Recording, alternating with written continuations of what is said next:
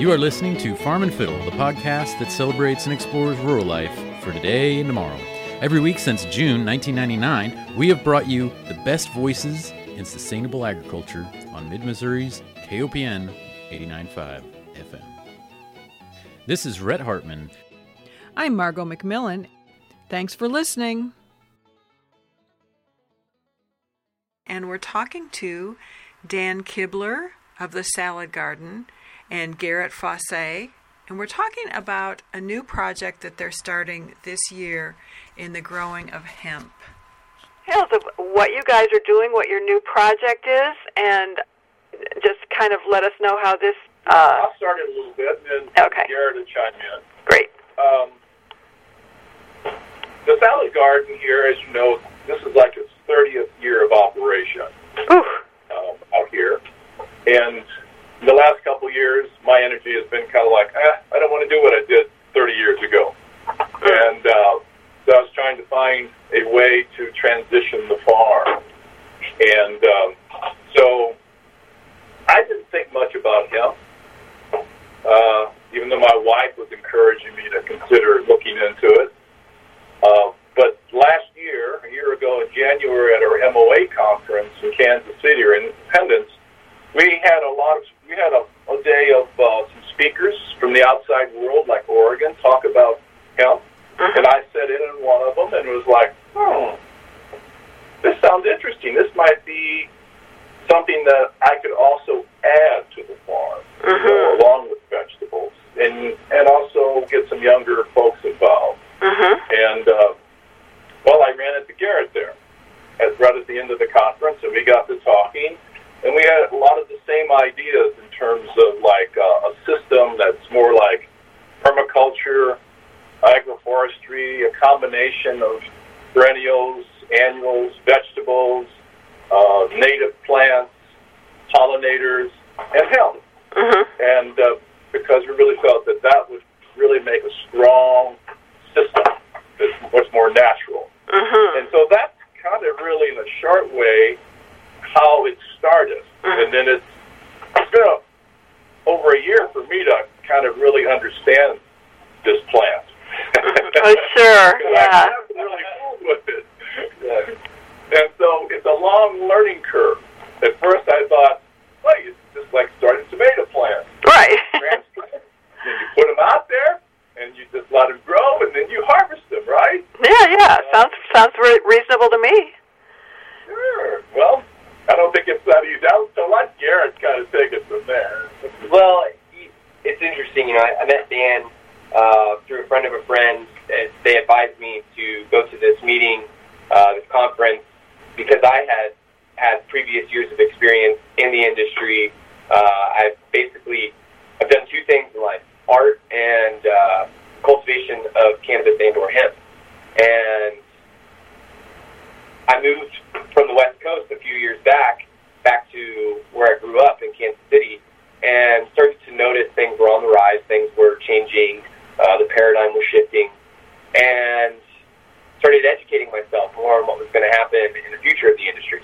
And that's how I ended up meeting Dan, because I was looking for a place to grow and develop a permaculture infrastructure where we can support, more of a CSA type system, but utilizing hemp as a proprietary cash crop that can support a permaculture farm in ways that most of us would have dreamed of.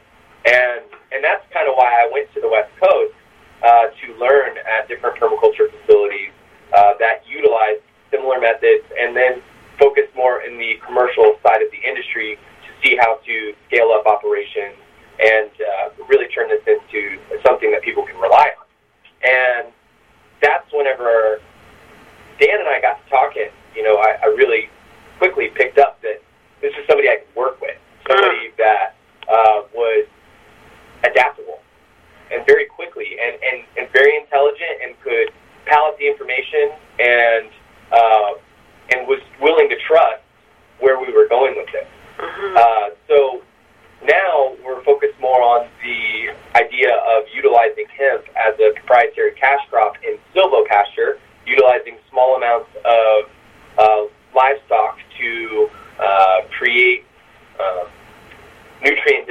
within our infrastructure and doing rotational grazing patterns with our rotational annual vegetable crops with our native perennial crops that are around the perimeters of all of our crops to help with pest control and so on and so forth. What we're doing now is we are going to be focusing on what would be considered a smokable flower market and a boutique oil market, where we are taking and extracting through physical extraction with a solventless physical extraction through distillation to create what would be considered a naturopathic or a homeopathic product that is derived from a hemp plant, which has a number of different phytocannabinoids. All those different phytocannabinoids have a medical purpose. What they are exactly to date is still being discovered, because the simple fact that cannabis as a whole was more or less eradicated from our agricultural systems nearly 80 years ago. And in doing that, I would say we probably deprived ourselves of certain nutrients that we're now learning have value. A plus for us, or at least we feel it is because I've been organic all these years, that the industry is really looking for a clean product. And as you know, the hemp and cannabis plants can really pick up a lot of pesticides, herbicides in the soil, and that would end up, of course, in the end product. And so we feel we can do a superior product out here with what we've built up through the years. But we are expanding. We're making more permanent beds. Yes. So we're adding more to the operation in terms of acreage that's just been in pasture on a hillside to gentle hillsides than we have over 30 years. Well, I always grew on the top of the ridge. So we're making some changes. Yeah, we're trying to utilize many different templates from different types of permaculture and agriculture that would be considered resilient ag, and utilize them on Dan's property here. Dan's been certified organic and has been organic for years, and there's never been any sprays on this property. And it was, from what I understand, originally a pasture that was developed for cattle around the late 1800s. And so the property really is it's super dense with life, microlife. And when I saw it, and whenever Dan and I talked about it, it's funny, I saw Dan just using the top of the ridge, and I said, well, what about terraces? What about swales? What about using everything here? And he was like, well, why? What do you mean? And where I've done most of my agriculture would have been on the West Coast. Most of what we grow on in the regions where I was growing were mountainside.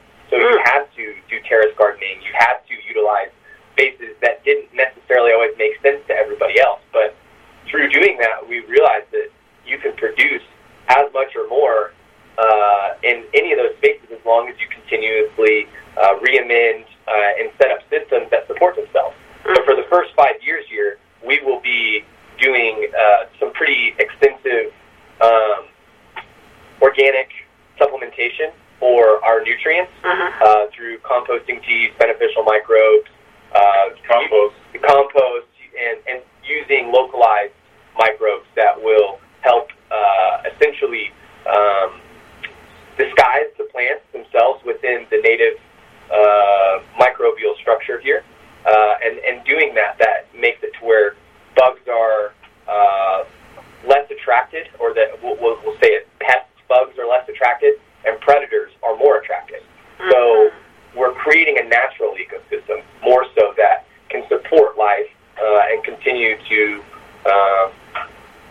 And this will take time. I mean, we're talking here about the big vision, but we're really right now in the last month of all this rain and everything. We're just really feeling like, but we can't get out there to finish our bed.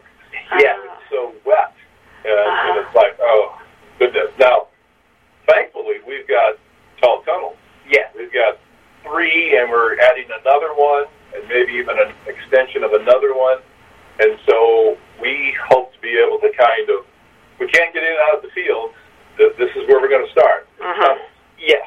And we'll still get plenty out of those tunnels. The fields are a long-term project. The tunnels are what we use for succession so that we can have fresh product time and have a little bit more control over what we're doing inside of this environment. Yeah, mention a little bit more, if you would, Garrett, about, because as a vegetable grower, it's kind of like, yeah, you do succession growing sometimes because you've got time. Right. But typically around here, tomatoes are planted one time, and that's it. Right. So my background is you pinch a penny into a 100-foot gold wire, and that's in the succession world. With hemp and or cannabis, you can do rotation inside of those spaces, doing light deprivation. So what you're doing is you're changing the the photosynthesis period of the plant. And through doing that, we can get multiple crops within a year in the field and in greenhouse. With those greenhouses, that gives us the ability to test more strains, cultivars, phenotypes, genomes, whatever that is, and utilize different types of controls within those spaces that can give us different results. So we've really got a lot of different directions we can go utilizing all these different greenhouses and sectioning off those different greenhouses.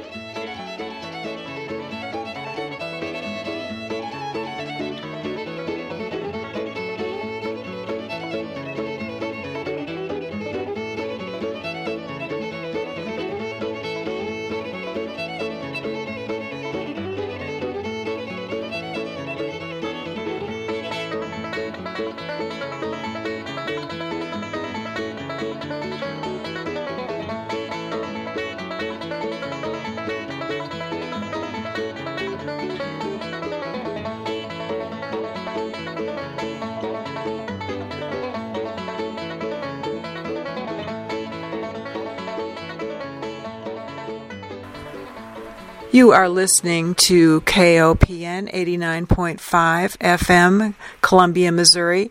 This is Farm and Fiddle, and I'm Margot McMillan.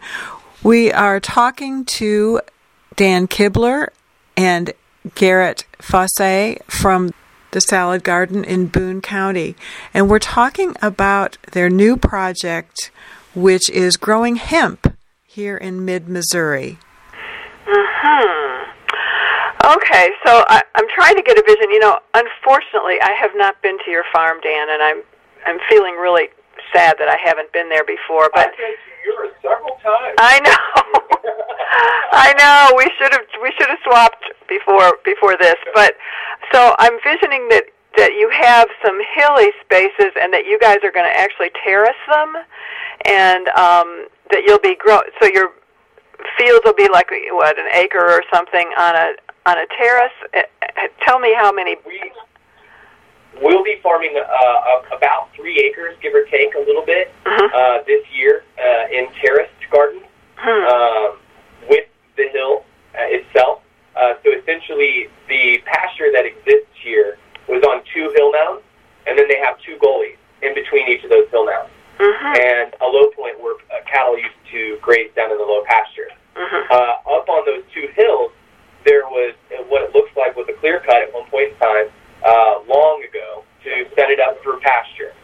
Those pastures are east and west in length and have very open south-facing sunlight.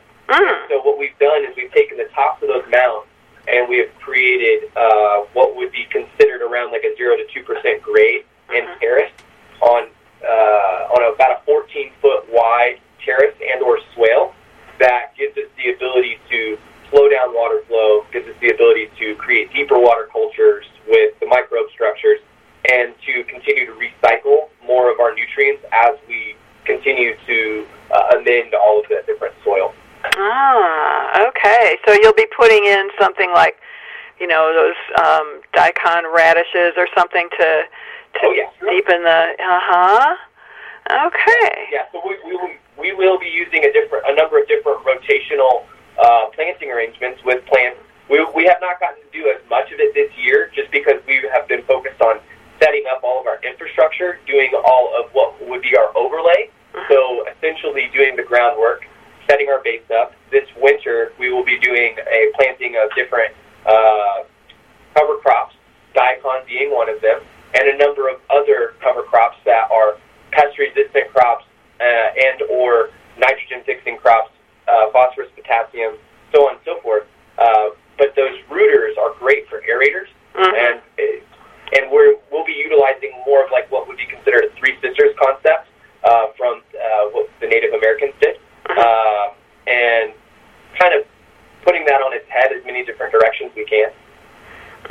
So basically, when you're thinking of several levels of growing, so you've got your really low plants and your taller plants, and maybe a vine or two in there. Oh, that's wonderful. Okay, I kind of got a vision here. You know, we haven't really said what hemp is, and maybe we should have started with that. So if you guys could just do a little bit on that. We'll let Garrett take that. He's the mad scientist in the hemp world. Okay. I don't know about mad scientists. I know enough to get myself in trouble. Uh-oh. But essentially, hemp is a cannabis plant. So you have a medical cannabis plant that has been interbred to be really high in THC, right? Well, THC isn't exactly it can be used medicinally in a lot of different ways, but the real medicine is actually all the other cannabinoids. And I'm just going to break in here real quickly to spell the word cannabinoid. CANNABINOID. That's so that you can go home and Google it. That is a low THC plant that can have very high levels of cannabinoids. Those different cannabinoids, terpenes, mycurine, all these different compounds are what is considered medicine. Then you also have all of the different proteins and fats that come from the plant as well. So a hemp plant it has the ability to be used for different purposes. Right now, what is happening with this plant specifically and why it has such hype is we're taking it and growing what would be considered a flower, and then that flower is being extracted, and then through that extraction, they are getting rid of all of the chlorophyll and the carcinogens and are taking what would be considered the essence of the plant and turning that into a tincture. And those tinctures that oil can be turned into a number of different things. Then you also have the other side of the industrial markets, which are the composites, the fibers, and the nutritional supplements that can be made from this plant. So you're talking about a plant that has omegas that are similar to what would be an oat. You're also talking about a plant that has an R factor of like above 20, and you're talking about a plant that is mold resistant, it's pest resistant, it's regenerative, it grows at a rate that is, I think 1 acre can produce or 4 acres can produce in 1 year what 40 acres of trees can produce in 10 years per acre. So, and again, the sky is really the limit. So there's a lot of different things that are happening with this plant right now. I would compare it kind of to like a bamboo and corn together. If you put those two plants together, they would be very similar to each other. The difference is this plant doesn't like really wet feet, so it wants to be fed, it wants water, it wants nutrients, but it wants to dry out quickly because it's a plant that grows on the perimeters of fields, pasture fields, and woodland mountainous regions. Okay, so similar actually very to where we are now. There are a number of strains that are more or less indicative to this area at this point that were brought in the 1800s from India, and at one point in time this region was considered the third largest producer of hemp in the United States, and I don't know what that comparison is to the world, but I know it was very competitive at one point in time here.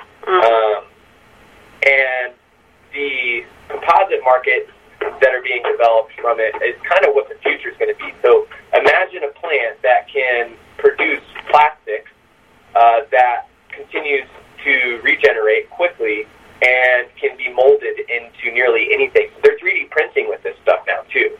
So really, again, the sky's the limit with where this plant can go. So here in Missouri, we have some friends down on the Missouri River bottom at Chamois. Yeah. And that's kind of, I grew up around that area. I grew up in Herman, been all along there. And a number of those, of course, as you know, Margot, the corn and soybean growers aren't doing so well. Right. So they're really starting to get interested in hemp. Because I think in the future, I don't know how many years it will take, you're going to be seeing some big fields of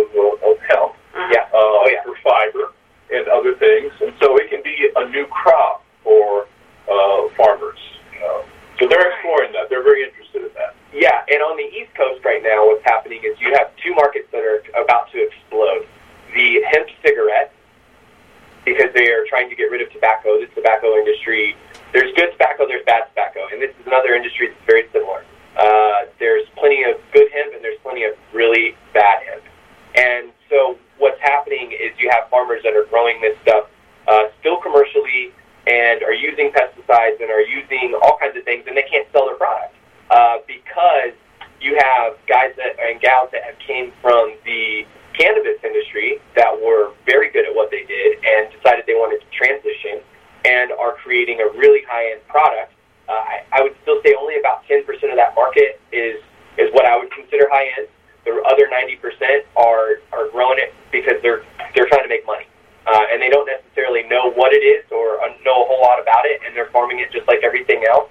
And that's going to continue to happen, I would think. But I would say that the markets are going to continue for the boutique area to emerge with a higher quality product all the time. The East Coast is exploding with the smokable flower because they can turn it into a cigarette, and they're going to replace tobacco. Well, the other thing. Let me just ask a question. Is this not a cancer-producing smoking cigarette? How does it differ from tobacco? How is it not going to have the same problems?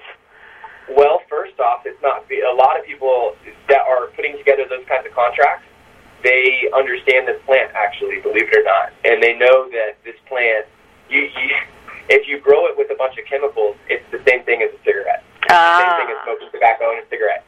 If you're growing it organically, yes, there are still carcinogens. Yes, there is still tar, but you're now growing an organic product. You're not spraying it with a bunch of pesticides. It doesn't have arsenic sprayed all over it. It doesn't have formaldehyde sprayed all over it. There's a lot of different reasons why the market is moving that direction. To answer your question, I wouldn't say that this is a cancer-producing thing. I definitely would say that if you're looking at this for a medicinal factor, smoking anything is not going to be good for you, period, point blank. Ingesting this product, if you're really looking for true medical benefit, eat the tincture. It really does have real benefit. This is a new thing. This is we're at one point in time, this was a moral issue. And that was because it was a legal issue. Now it's not a legal issue. So now the whole moral issue is changing. The concept on that is changing. And we have an endocannabinoid system inside of our body, which is interesting because this is a plant that we have. It's because it was known as the traveler's seed, and because it was a plant that went with people across the planet. They have origined it to China about 28 million years ago, and ever since then we're not sure where it continues to pop up. It just pops up everywhere. But the reason a cannabinoid is what it is because we have grown with this plant. As we've grown with this plant, we've ingested it in many different forms. Through that, we have evolved with it as it has evolved with us. Therein, we have cannabinoid receptors.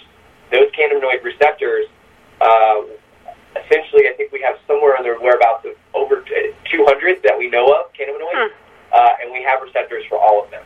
THC would be considered a cannabinoid, but there are different types of THC. You have THCA, THCVA, you have THC delta 9, THC delta 8, and then you have your CBD, CBDA, CBDA1, CBD2, you have CBC, CBN, CBG, CBM, THCP. You know, there are a ton of different cannabinoids. All of those are just a molecule. We've given them a name, okay? The process of a cannabinoid becoming THC is a process that happens through aging, through degeneration, and through maturation, okay? And then what they've done with the plant is they have edited it where they have continued to crossbreed it to where there's no THC left in it, or very, very small residual amounts. Now, a real medical dosage plant would be about actually a 4-to-1 ratio, so 4 parts cannabinoid, 1 part THC, and whether that's THCA, THCVA, or THC delta 9, THC delta 8, or THCP.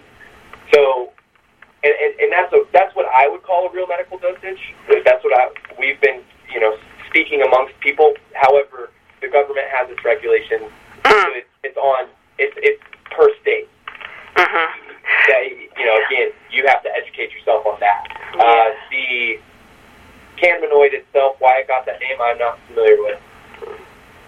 Well, it seems like the per state piece is important. I think, Missouri has just passed a law, was it last year or the year before?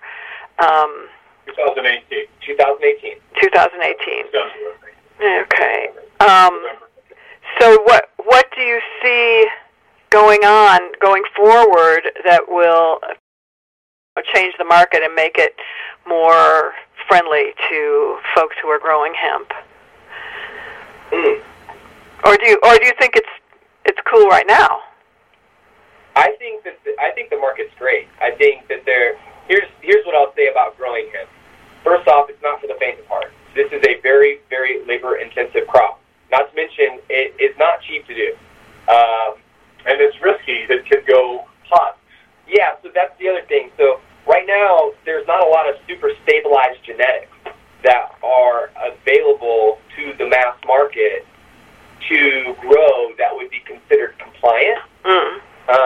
And for people that are that aren't educated, they're not going to know the questions to ask to know whether or not it's compliant. And even if they do, they've had to, I would say, have real market experience to even know, like, I can still get duped. I've been in the market for over 10 years. I've been studying this since I was 14 years old. I'm 28 now.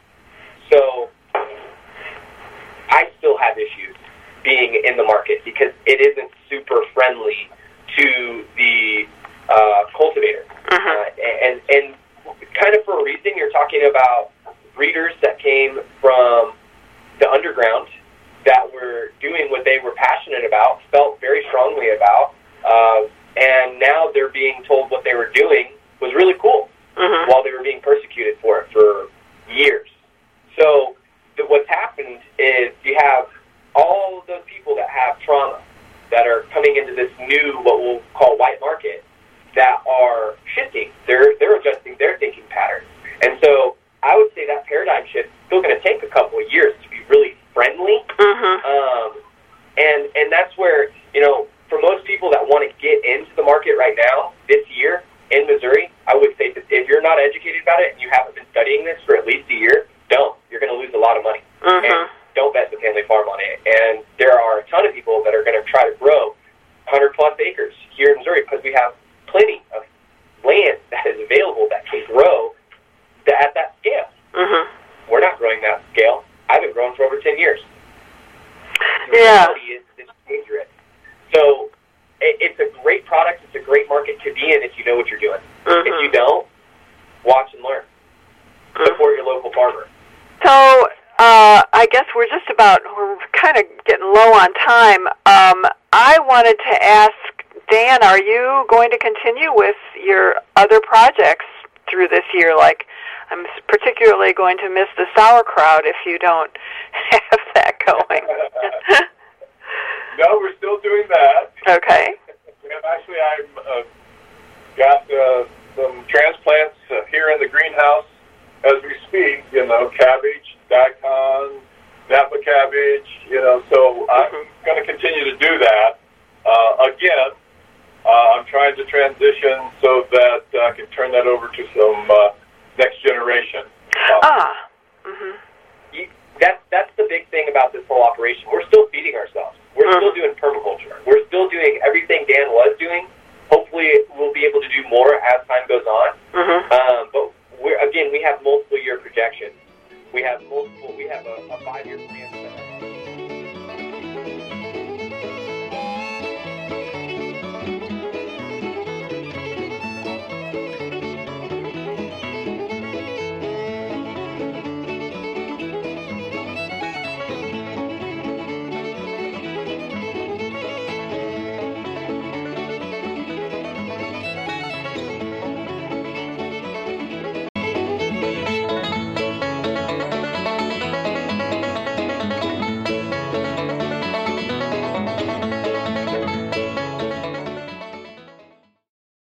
And that was an interview with Dan Kuebler and Garrett Fosse. And it's time for the chore of the week.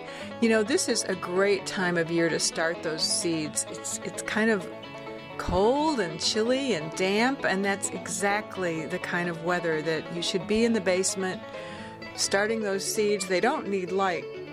They've got plenty of nutrition within the seed to get them sprouted. But as soon as they come up, you're going to want to put a little compost on there, probably put a light on them, or maybe it'll be sunny.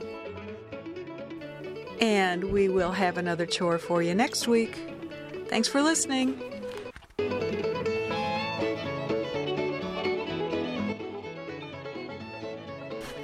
And the music we've been hearing today is Curly Hardiman, and it's from a really old tape recording that we've had kicking around the house here, and all it has is Curly's name. I don't know who those backup musicians are, but boy, that guitar and that banjo, they are really something else.